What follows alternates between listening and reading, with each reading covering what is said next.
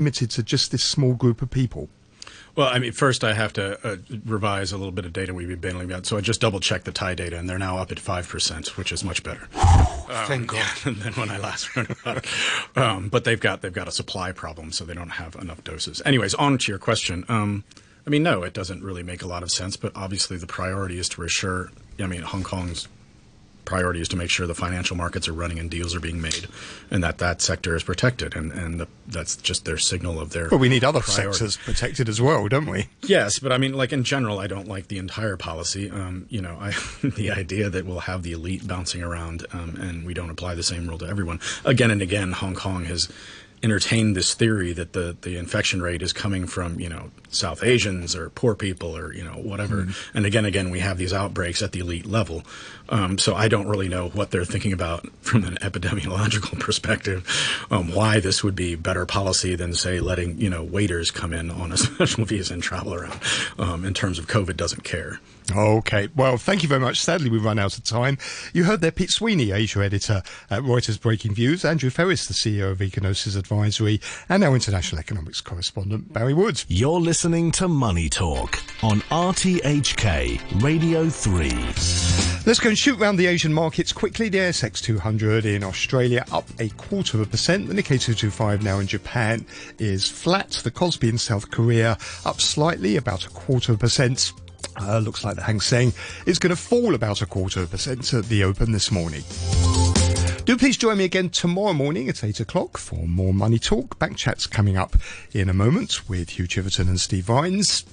The weather forecast for today, mainly cloudy, a few showers and isolated thunderstorms, sunny intervals during the day with a maximum temperature of around 31 degrees.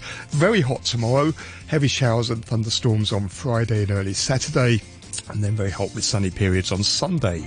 27 degrees right now, 87% relative humidity. It's 8:32. Here's Samantha Butler with the half-hour news.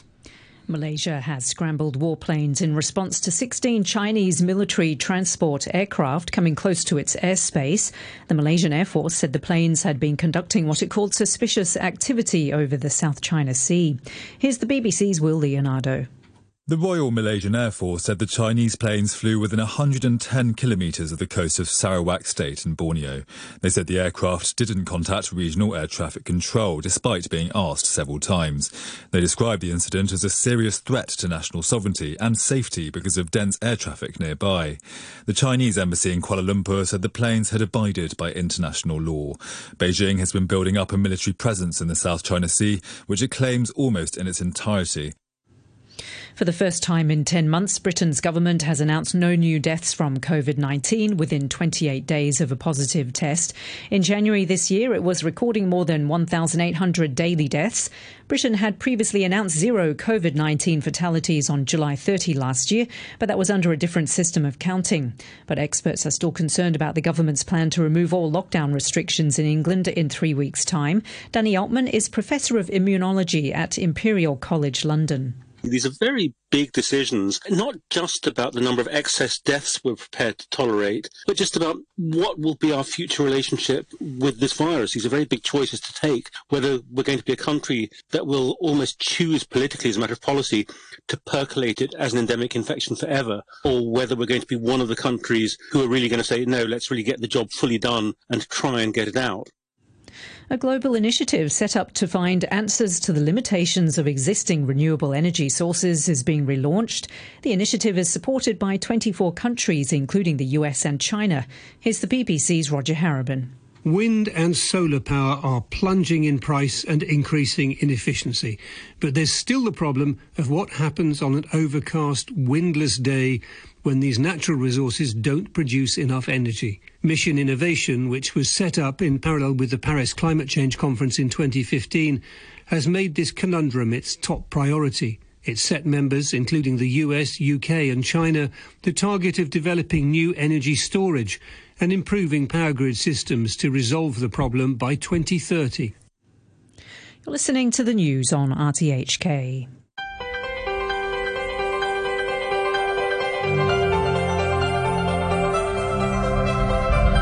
Good Good morning and welcome to Backchat. I'm Hugh Chiverton and your co-host today is Steve Vine. Steve, good morning to you. Good morning. Today we're talking about teaching history under the national security legislation and China's three-child policy. According to guidelines released last week, Hong Kong students will now learn about Chinese history with a new emphasis on national security. The new history curriculum in secondary schools will teach students about Hong Kong's historic ties with the mainland, with a focus on how different events highlight the importance of national security, and will include exchanges with the mainland, quote, to cultivate students' concept of the state, national identity and sense of responsibility to our country and our people, unquote. Events like the unification of China under the Qin Emperor will be taught, and according to guidelines, such lessons from history will educate students on the birth of a centralised political system and how the Great Wall promoted and protected national security and people's well-being. According to the framework, the course also allows students to clearly understand that the country has been invaded by foreign powers, so that the British occupied Hong Kong. Well, what do you think about the new syllabus? Did the British occupy Hong Kong? What, if any, are the national security lessons from history? Let us know your thoughts. You can leave comments on our Facebook page, Backchat and RTHK Radio 3. You can email backchat at rthk.hk. We'll do our best to read out your messages. Or call us on 233-88266, 233-88266. After 9:15, we're going to be discussing the three-child policy. China now allowing married couples to have up to 3 children. What effect is that going to have? We're going to be talking to Paul Yip, Professor of Population Health from University of Hong Kong later in the programme. Once again, our email is backchat@rthk.hk. Joining us for our first topic, we have with us now John Carroll, who's Professor in the Department of History and Associate Dean of the Faculty of Arts at the University of Hong Kong. Mervyn Cheung, who's Chairman of the Hong Kong Education Policy Concern Group. Mervyn, do you want to put your headphones on and then you can... Oh, yes. There we go. And Edward Vickers, who's Professor of Comparative Literature at Kyushu University. John Carroll, let's start with you. We'll do it in alphabetical order. Thanks very much indeed for joining us. So, thanks for having me. The idea is that that national security education is kind of permeates all areas of education, from biology to economics and Chinese history being a kind of case, one of the parts of that. And these are the new guidelines on how national security education, I say, is going to be included into Chinese history. What are your thoughts on the plan and how it might work? Well, first of all, thank you for having me back. I think there are 4 or 5 interesting themes here, at least according to the 2 recent circulars that the EDB sent out last week. One of them is it's an overt link between education. Professor Carroll, yes. Sorry, could you just can you speak a little closer to maybe to the phone or whatever, so we can catch your words better? Yes, hi. Can you hear me better now? That's good. Yeah, carry on. Okay, go ahead. Great. Sorry about that. So I think that there are several interesting themes here, according to the 2 circulars that the EDB sent out last week. One is that the new program, the new curriculum, will overtly link education, and not just history education, with national security. Both of the curricula, the history curricula and the Chinese curriculum, plan to teach the importance of national security from a historical perspective. One of the other features is that they both situate Hong Kong within both Chinese history and the history, or you might call it the world history curricula. And for various reasons, the 2 histories have been separate in the Hong Kong school system. Previously, Hong Kong was actually in the world history curriculum, but now it's going to also be in the Chinese history curriculum. And as you mentioned, Hugh, one of the other themes is that Hong Kong was invaded by foreign powers and occupied by the British. This is in both curricula, or at least in both circulars. But also both curricula aim to help students become responsible citizens and globally minded Chinese. This is one of the terms that's used, cultivating, quote, positive values. And again, I think, you hinted at this earlier, Hugh, but they both stress that Hong Kong has been Chinese territory since ancient times. Okay, and what do you make of those changes? Well, I think that the idea of education in almost any society is to keep kids off the proverbial streets, keep them out of trouble. In this case, both curricula are designed literally to keep kids off the street and to prevent something like 2019 happening again. I was just going to say, I just wonder if we could just ask Mervyn Cheung, what is your understanding of an emphasis on national security? What does that actually mean? Well, now all along, this aspect of learning has been practically non-existent in the school curriculum, both upper secondary and junior secondary. And I think most probably because of the recent happenings, both in and outside of Hong Kong, the Education Bureau has come to some kind of awakening to the necessity of introducing this kind of concepts and knowledge to different subjects that are offered in the schools. So I think that some basic understanding to be imparted to the student body, I think is useful, because basically after 1997, China has resumed sovereignty over Hong Kong. And the question of territorial integrity, sovereignty, and recently security has been much emphasized. So I think this is some kind of a linkage between school education and the realities. So what does it actually mean? I mean, I understand what you're saying. Yeah. You're saying this is an important subject, but you're studying history, you're studying, I don't know, geography. What does it mean to have an emphasis on national security? Now, my interpretation is that for history, when you come to some kind of conflicts, or especially when China was at war with overseas powers, the question of national security certainly would come into play. So this should be... But isn't that all history? I mean, why is this some peculiarly Chinese thing? I mean, all history is... Every state on the planet has concerns over national security. That's what governments spend a lot of time doing. But in the curriculum framework, well, what has been mentioned is I think that's all. That is, the example given is that China, and therefore Hong Kong, was invaded previously by the foreign powers. So it's a kind of quite exceptional circumstances. And on the question, in the subject of geography... Sorry, did you say that? It's exceptional for China to have been invaded. I'm trying to think of any country on earth that hasn't been invaded. Invaded, that is... invaded. And then the question of national security, well, needs to be stressed. So I think that's probably uppermost in the minds of the curriculum planners. So on the subject of geography, say the boundaries of China, the political boundaries of China, plus some autonomous regions like Xinjiang, etc. So this constitutes the issue of territorial integrity. So I think students need to be taught, about these essentials in the related subjects. And of course, when you talk about, say, whether or not it should be percolating and penetrate all subjects and on all topics, I think that's something that we need to discuss. Professor Carroll, can I just go back to you? I mean, you sort of outlined some of these changes.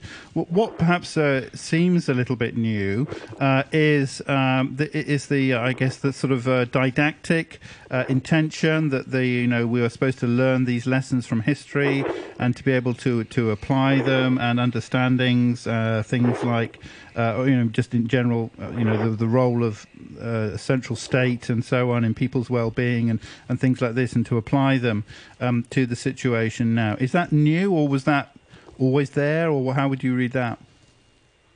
I wouldn't say it's entirely new, but certainly the terminology that's being used, reminding people to become loyal Chinese citizens. They don't use the word loyal actually necessarily throughout. I mean, these are two reasonably lengthy documents, but I think the connection between education and nation building is much more pronounced in these new proposals. Yeah, is that would that work? Is that at odds with the tradition of education in Hong Kong?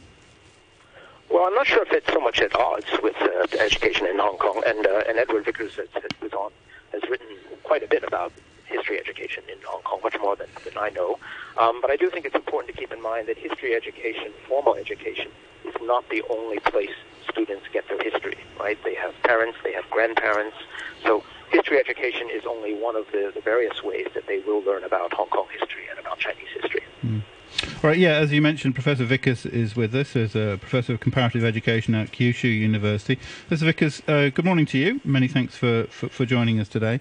What do you make of these changes? I know you've written about history education, Chinese history education in Hong Kong for many years. This must be something of a sea change? Yeah, well, it's definitely a step change.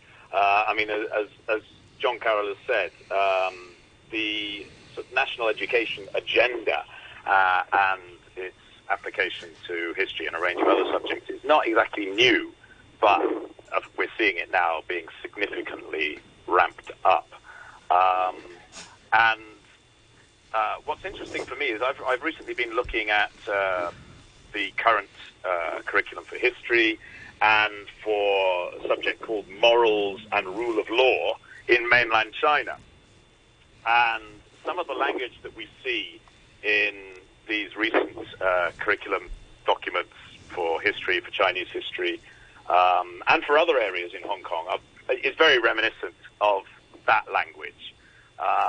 So I notice in the new guidelines for applying national security messages through history and Chinese history, repeated use of the phrase outstanding traditional Chinese culture.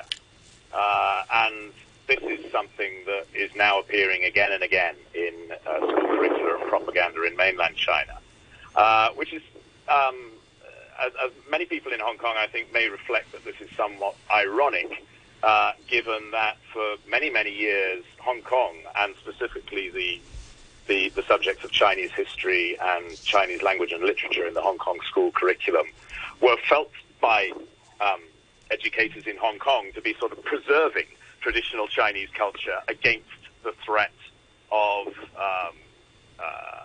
its sort of eradication by Maoist radicals in the mainland. And now we have the current administration in Hong Kong telling Hong Kong people that they're not learning enough about traditional Chinese culture, and that therefore this needs to be intensified through these subjects. Professor Vickers, I mean, you mentioned you've been, I know you haven't just recently been looking at the mainland curriculum, but an outstanding feature of it, correct me if I'm wrong, is that there is a correct version of history and an incorrect version of history. Do you think that... Well, yes. Do you? Yes, I'm just saying... Sorry. Yeah. So the question would be, do you think that this form of thinking is going to be employed under the new curriculum which will operate in Hong Kong? Well, it would certainly seem so. Now, I mean, John Carroll's already pointed out that in Hong Kong you have two history subjects. You have history, or general history, world history, and you have the separate subject of Chinese history. Now, the sort of ethos of those two subjects has always been rather different. And in Chinese history, there's always been a sense that the purpose of the subject is to convey a sort of correct or authorized version of the national past to students. And this is going back, way before 1997. It's always been like that. Whereas in the history or general history, world history subject, there was increasingly certainly from the 1970s, a drive to portray the main purpose of that subject, or a main purpose of that subject, as the cultivation of critical and analytical skills. So curriculum developers and advisors to the Education Bureau and history education would always emphasize that history was all about teaching students to think for themselves and analyze based on evidence, not about forcing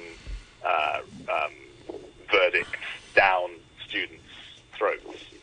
But so there seems to be a sort of fundamental conflict or contradiction between the aims that are now mandated for the history subject and the sort of established ethos of that subject, at least in theory. It would be interesting to have Mervyn Cheung's take on this. I mean, do you think there is such a thing as a correct version of history, or one authorised version of history? And should it be taught in schools? I think there should be a proper version of history, in the sense that only facts and accurate information should be given to start with. And then on top of that, you can develop different interpretations and analysis.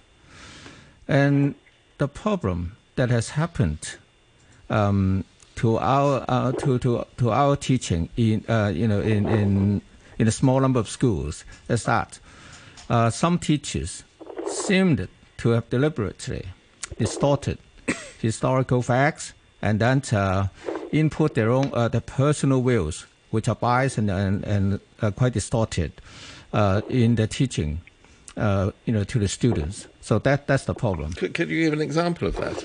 I'm not clear what you're talking about. One teacher who has been deregistered by the Education Bureau.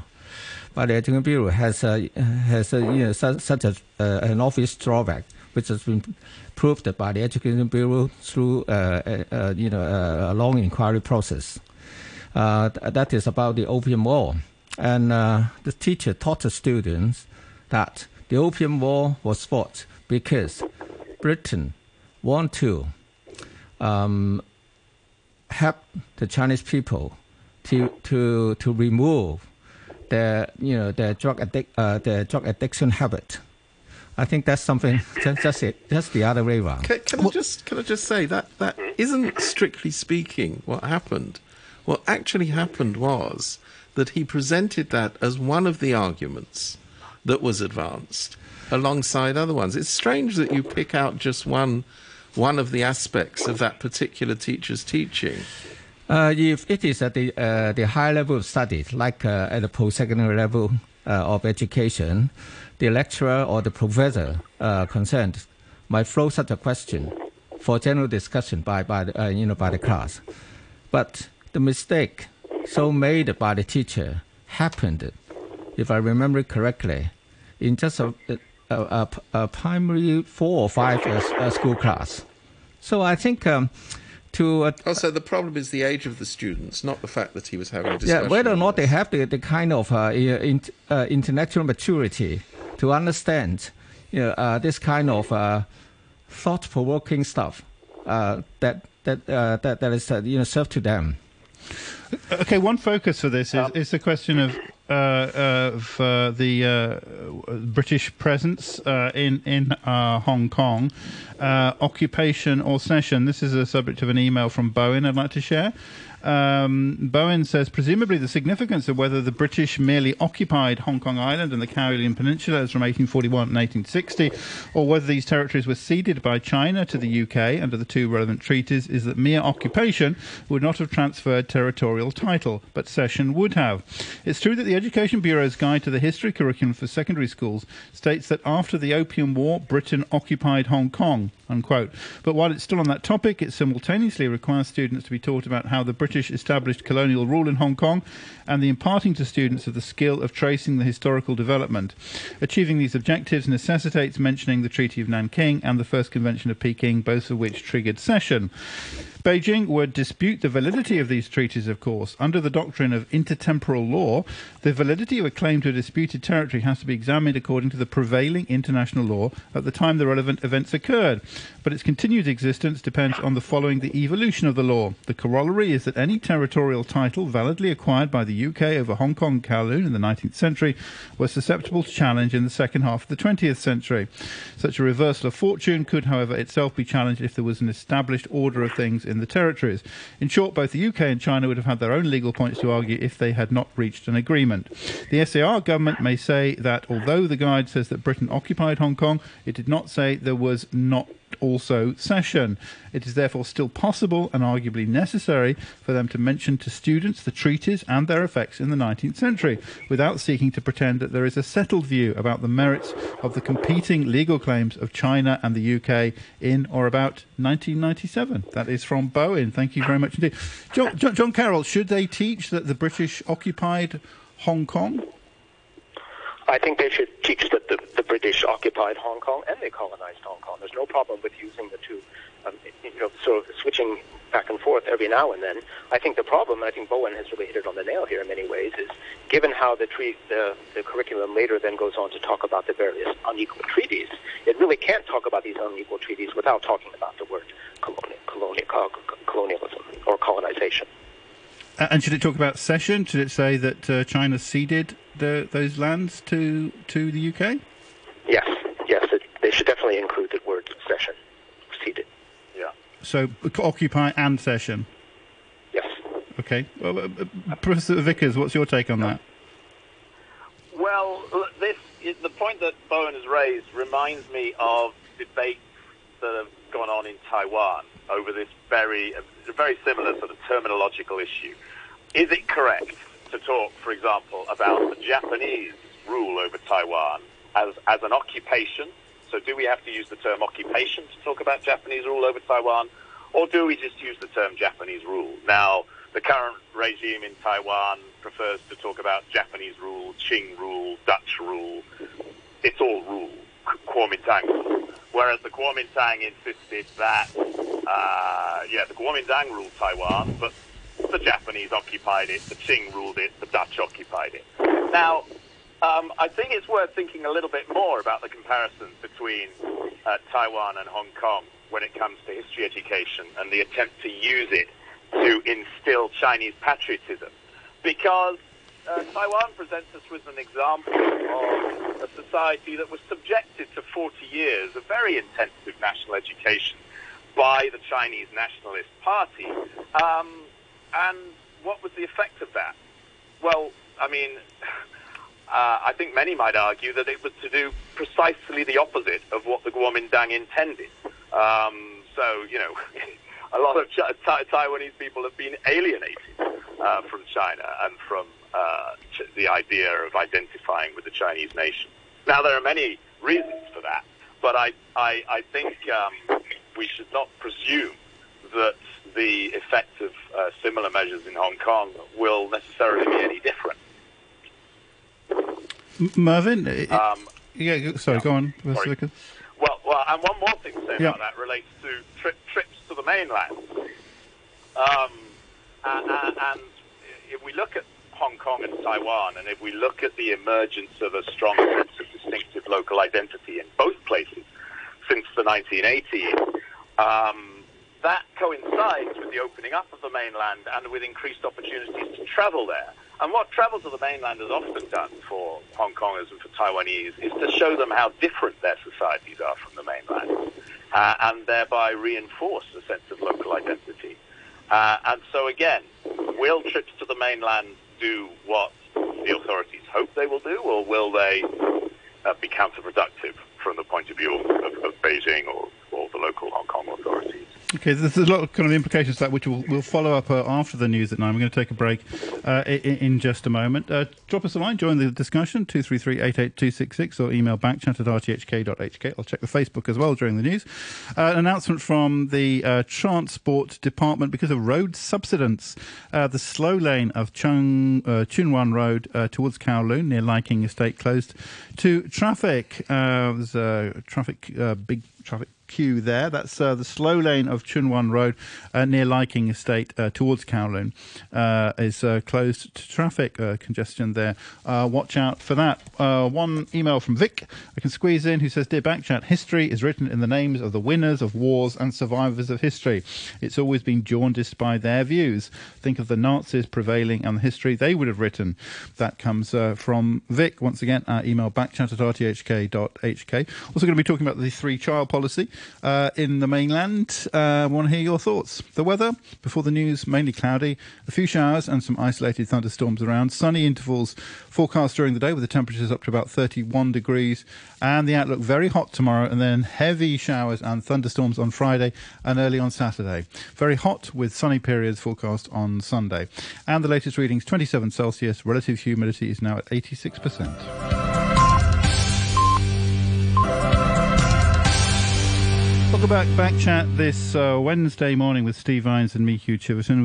We're talking about teaching history education in secondary schools under the new guidelines, which incorporate national security issues into the teaching of Chinese history in Hong Kong. We're thinking that over with Professor Edward Vickers, Professor of Comparative Education at Kyushu University, Mervyn Cheung, who's Chairman of the Hong Kong Education Policy Concern Group, and Professor John Carroll from the Department of History and Associate Dean of the Faculty of Arts at the University of Hong Kong. Later we're going to be talking about the three-child policy on the mainland with Professor Paul Yip. We want to hear your thoughts as well. Backchat at rthk.hk.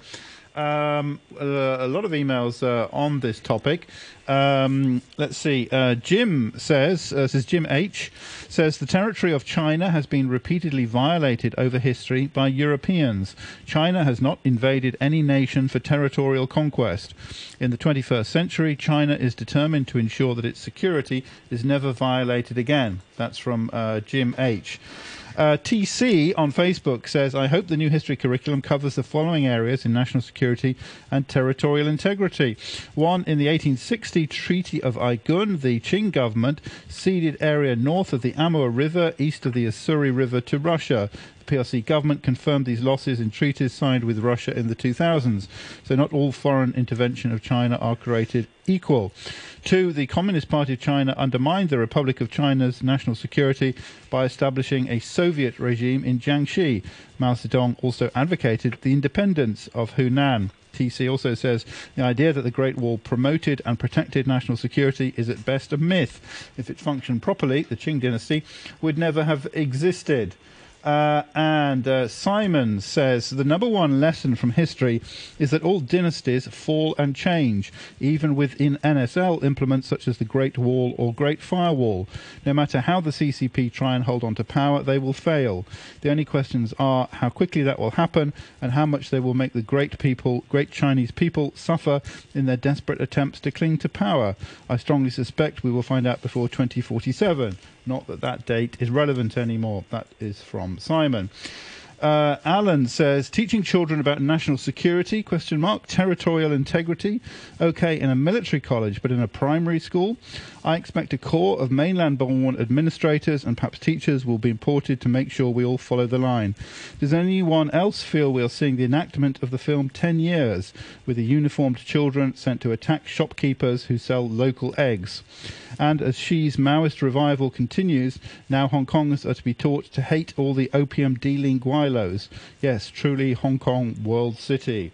That is from Alan. And let's see if there's anything else that's on this topic. Okay, James says, how is it young students have a comprehension of national security law, basically being told to obey, and yet officials decided liberal studies was too mature for students? History was history, or it used to be. China was invaded foreign powers. Tell me, what is China now doing in the South China Sea, the Pacific and Africa? That's from James. Once again, backchat at rthk.hk. Professor Vickers, just before 9 o'clock, was stressing that sometimes the results, I guess, of teaching national identity or national security are unpredictable, and trips to China may not have the desired effect. And he was saying that, decades of education in Taiwan, for example, seems to have only led to calls for Taiwanese independence. Mervyn Cheung, did you want to respond to that? Yes. One point that's been given by Professor Vickers is that there should be some kind of differentiation between the terms occupation and rule. Well, in my opinion, I think the two should have they have gone hand in hand. Without the occupation of a territory, how could you rule that? So it's only when Hong Kong was ceded to Britain, Britain took up the territory, then it could start its ruling. And well, I think it's only natural for authorities to try to encourage or even pushes people to develop some kind of loyalty. Think about the period of the Japanese rule in Hong Kong. A lot of effort was made to instill the kind of loyalty to the imperial government or empire, the Japanese imperial empire, in the minds of the citizens, and also back to the colonial days of Hong Kong. I remember that in schools, for all important ceremonies, the British national anthem was played, and even for Radio Hong Kong every day before the broadcast was closed, the national British anthem was also played. So I think we should not feel so opposing regarding this kind of policy or efforts by government to foster a strong sense of belonging, a strong sense of national identity, on the part of the citizenry. I suppose the question is not whether that should be done, but whether it should be done in a way that is monodimensional. In other words, just says your national identity can only be this. It can't be anything else. I mean, I think all states want their citizens to be proud of their country, participate in its affairs. But in pluralistic societies, they say, you can do it this way, you can do it that way. It doesn't matter. This seems to suggest it does matter how you do it. Yeah, I think if when there is a clear sense of identity and a sense of belonging on the part of the population of a country, I think a lot of things can be settled, and then all the conscious efforts can be directed to the proper development of the country, giving people the rights and the freedoms to do what they prefer, of course, within legal framework. So it's quite peculiar that all through the years, 24 years after the handover of sovereignty from British hands to China, the younger population in Hong Kong seems to be not too much in line with the kind of things that a government would expect its people to have, just like a sense of belonging, the kind of identity, and also the kind of the cultural linkage to the local society and also to the motherland. And support for the Chinese Communist Party, is that part of that? I think there must have been quite a lot of misunderstanding between the society in Hong Kong and also and also the Chinese government, and if things could be put into clearer terms and with a more, I think, with more kind of a user-friendly approach or conciliatory attitude. Is it really fair to say that young people don't have an association with local culture or don't have a strong link with local culture? Surely that's been very pronounced, and that hasn't been as a result of education. I don't think that nothing in the curriculum has said we must boost local Hong Kong culture, but it's happened and it's had a big influence. Surely. Now, which goes to suggest that what's in the curriculum doesn't really make that much difference to people's experience and the way people identify. Now, if the local young people are so much attached to the local culture, there wouldn't have been a growing emphasis on local cultural heritage and understanding local society and finding your roots, etc., etc. So I think that there's still a lot to be decided in terms of our curriculum on the count of... Sorry, I don't understand your point. Sorry. Now, if the young people in Hong Kong are so well attached to the local culture, there wouldn't have been a growing emphasis on a kind of our students understanding and getting more and more recognizing of the importance of a local cultural heritage. And so I think there is a lot of room in the area of improving understanding the local cultural heritage. Yeah, because in our curriculum, there is now growing emphasis on our young people to give more attention to develop more sense of belonging and understanding of the local cultural heritage. Really? Is there in the curriculum? Yeah, well, even in the new curriculum, there's also the question of cultural heritage. Both Hong Kong and also the mainland.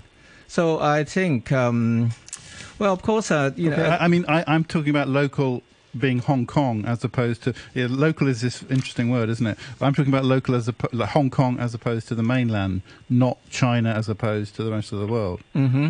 But I'm saying that you could say that young people in Hong Kong have a strong identification with Hong Kong.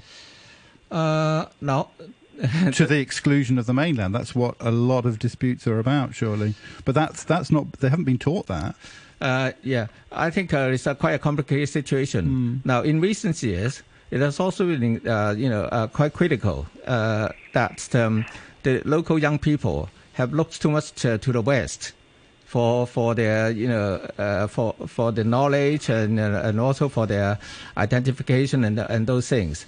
So it seems that the local culture, the kind of heritage, is not sufficiently strong and clear. I can't see that, Mervyn, at all, honestly. I mean, the things like the preservation of historic buildings in Hong Kong, how a lot of these problems started, preservation of the Queen's Pier and things like this, and even organic farms preserving the Hong Kong and pride in Cantonese environment and pride in Cantonese and things like that. Surely that's a defining characteristic of young people these days. It's a very strong identification, but with Hong Kong culture. But that's only I think the fierce opposition of a minority of the young people. You think so? Yeah, I do think so. And is that John Carroll? Professor Carroll, did you want to? Was that you? I do not think that is a local minority. I do think, though, there is a local issue that we haven't discussed yet, and that is what happens with history textbooks in Hong Kong.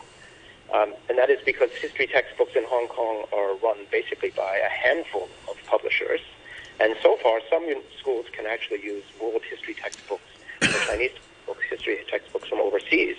But now, because Hong Kong is being put into Chinese history and Hong Kong is being put into world history, this means basically local school students will read almost only books published here in Hong Kong, and that will certainly help the government, the EDB, with this curriculum.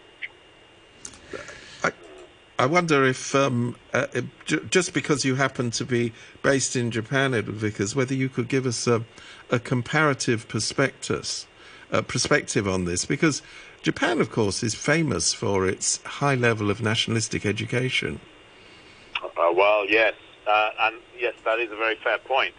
And I think one could argue that in Japan, education has been quite effective in some ways in sort of occluding or obscuring sensitive or difficult aspects of the national past and promoting in some ways quite a chauvinistic sense of pride in Japaneseness, which is particularly evident amongst younger people.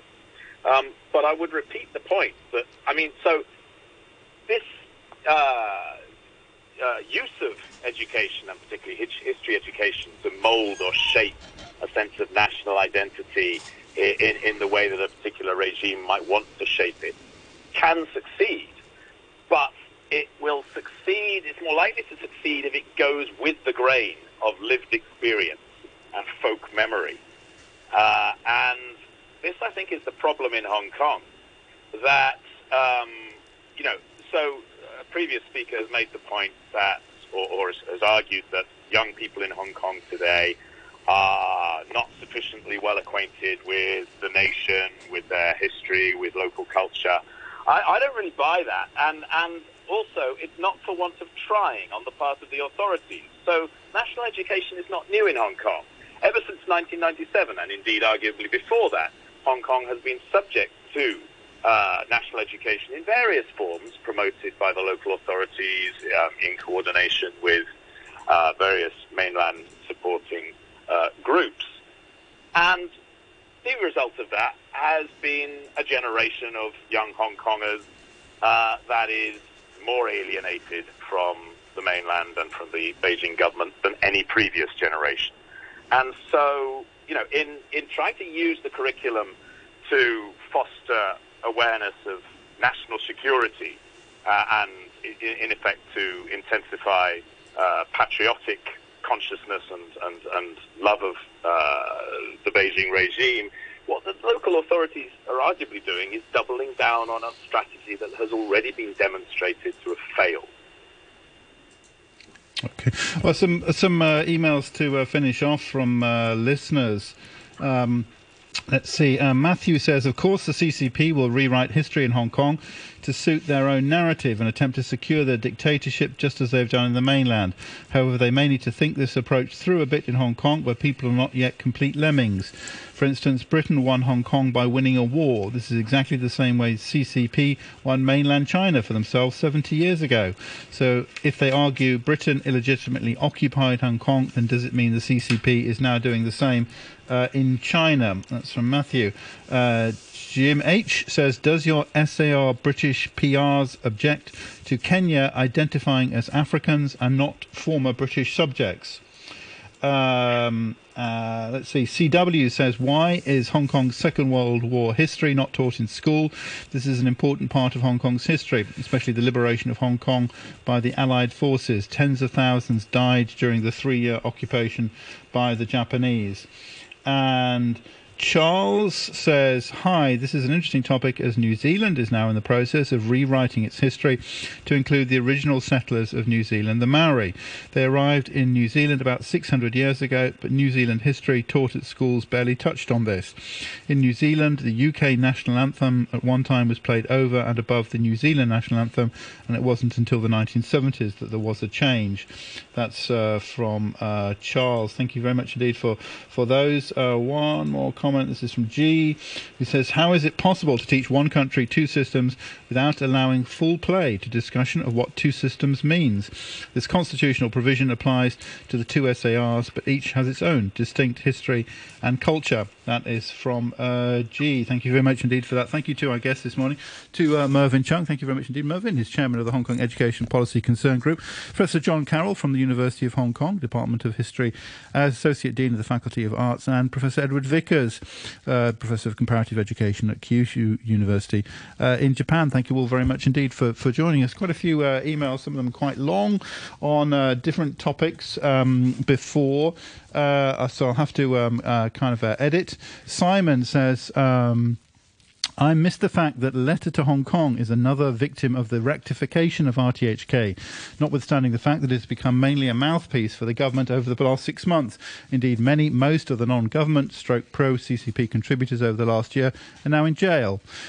Ronnie Tong used to frequent Backchat and still seems to be a regular on Chinese RTHK, as well as providing 3 letters to Hong Kong in the last year. It would be good to have him as a guest and review some of the reassurances and platitudes that he made in June and October 2020. This is not with benefit of hindsight, but rather with evidence that Ronnie was and is living in a parallel dream world. Wednesday or Friday with Steve Ives or Danny Gittings would be preferred, and limiting Ronnie to some yes or no answers to some specific questions would be advisable, rather than allowing him to ramble for each and every answer. He can elaborate in other parts of the programme. And he gives, for examples, a quote from Ronnie Tong, 4th of October, there are no mass arrests of dissidents. There is no shutting down of media. People continue to criticise the central and SAR governments. And so on. There are plenty of other questions which can be posed to ask to Ronnie based solely on his 3 letters to Hong Kong, including common law practices, judiciary process, etc. Thanks very much indeed. That's from Simon. Bob says, with the question of vaccination rates now front and centre, backchat conversations are peppered with comments that would be that it would be unfair to impose any restrictions on unvaccinated people because there are people who cannot, for medical reasons, be vaccinated. From my information, the likely number of such people is maybe about 1% of our population. Yet right now we have 80% who, for whatever reason, are choosing not to get vaccinated. I believe I have every right to ask about my rights to not wear a mask, not be subject to social distancing rules, not be constrained about travel as an early adopter of the vaccination. Why are my rights somehow less important? Perhaps Mr. Pang, that's Tim Pang from the Society of Community Organisations, would like to provide a response. Vic says, Dr. Eugene Chan in a photo, president of the Association of Hong Kong Professionals, appeared on Backchat a couple of days ago. For the first time, I watched Straight Talk yesterday after Michael Chugani handed over the reins. The exchange between Eugene and Anthony made me cringe. Obviously scripted. It seemed they did not even get it right enough to convince the audience to swallow what they had tried to carefully package and sell. And Matthew says, I appreciate our programme host likes to challenge guests from all perspectives. This is good. It makes Backchat. However, it's clear he's less comfortable with himself or the programme being challenged by others. Yesterday, I pointed out that it was odd that Professor Nichols more than once downplayed the importance of understanding the origin of the virus on the basis that it was unimportant because the real problem was that other countries had been too slow to respond and had been too political. How could such an expert possibly play down the importance of understanding the origin of the virus, which has killed more than 3.5 million people and caused immeasurable economic damage?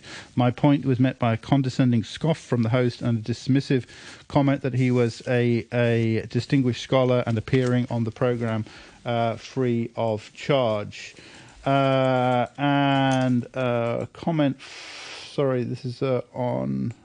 comment from Matthew on Mervyn. Says Mervyn is talking nonsense. Hong Kong people, young and old, have a strong sense of local and Chinese identity. It's widely recognised and understood that places like Hong Kong and Taiwan have preserved Chinese culture and tradition while the CCP destroyed it. And Matthew says, any Backchat programme on June the 4th this year? Yes, there will be. We will be talking about June the 4th on June the 4th on this Friday. That's coming up on Friday. Jim H. says, on China's childbirth decisions, how is the number of children a PRC citizen is allowed to have relevant to Backchat in Hong Kong? Why should I care? Comes from Jim H. Okay, switch off now, Jim H., because we're going to be talking about the three-part child policy. Under this policy, which was announced this week, a major shift from the existing limit of 2, married Chinese couples may have up to 3 children. The one-child policy was scrapped in 2016, replacing it with the 2-child limit. The policy change says Xinhua will come with supportive measures which will be conducive to improving our country's population structure, fulfilling the country's strategy of actively coping with an ageing population. Paul Yip joins us now, a professor of population health in the Department of Social Work and Social Administration. Professor Yip, good morning to you. Yes, good morning. Thank you very much indeed for joining us. Sorry for keep you waiting. What do you make of this change? It's quite dramatic, isn't it? Because from 2 to 3 is a big jump. Well, I think they see the seriousness of this aging problem, I think, in mainland China, and so that's why I think they have to promote this policy. However, I think what happened, what we can foresee, I think this policy will not have much impact, I think, to the decline, I think, of the fertility rate in China. Why not? Well, I think the most crucial problem in China is not for the people who cannot achieve to have 3 children, but I think the bottleneck is those people from no children to 1 child, from 1 child to 2 children, because of the the cost of the raise a family, and also I think the whole environment has been changing. I think the small family size has been the norm of the modern society now. So it doesn't matter how much money you give to the people. I think they are not going to bite the bullet. I mean, it is now the fertility or this sort of policy. It cannot be dictated by the government anymore. I think in these modern days.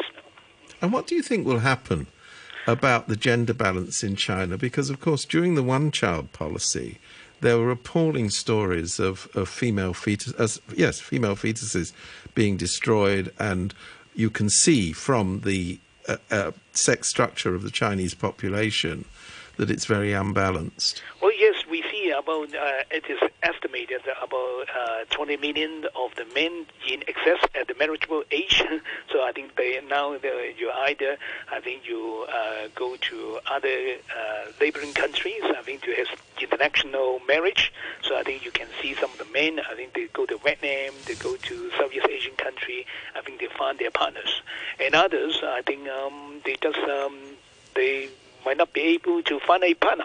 So I think what we need to do is how to prepare, for a society which I think you might have single elderly or single adults, living in the society.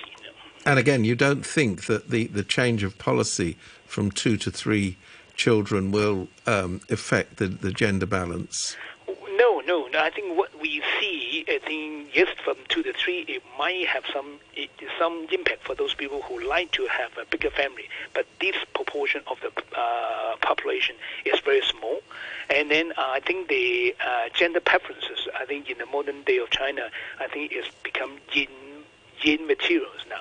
So now when you ask the people, they do not say that, well, I really want to have a boy. No, it actually, the boys and girls, it really doesn't matter now. And it's in Hong Kong, actually, we have seen, there's 20% of the marriage couple, they do not want to have children anymore. So it's whether a boy or girl, it really doesn't matter. No? So I think it is how can we embrace it with these new challenges in the modern days. I think that is what we have to think about. This 3-child policy, it's just missing the target. If you really want to boost the fertility rate, you should work on those people who do not have children now, and then to try to get them married, and then to move from 0 to 1, and then from 1 to 2. And 3 is just too many, and then for too many people. Would that mean throwing out a bigger social security network? In other words, the state providing more assistance to its citizens to have children, supporting them, paying more for education, childcare, etc. I think this definitely will have to remove the barriers for those people who like to have more children. But what I have said before now, the small family has been the norm now. So for instead of childless, they call child free. They're free of children. So they like to be free, to be independent now.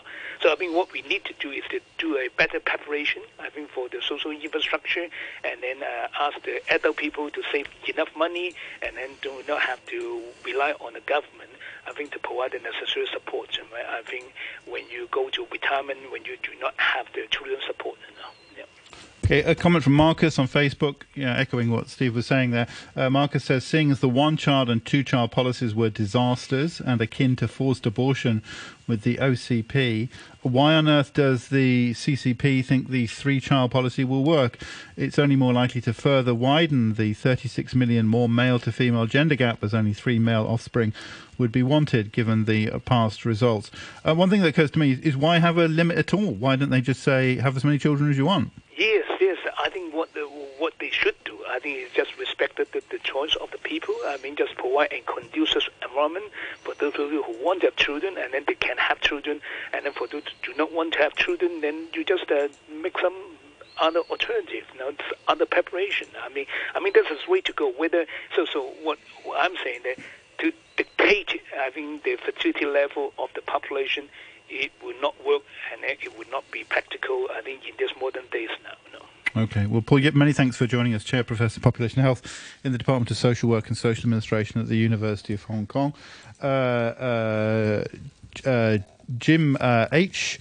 says, relevance to a Hong Kong SAR citizen, please. That's in discussing the 3-part child policy. We talk about things that are happening in the mainland, in China. That seems fairly uncontroversial.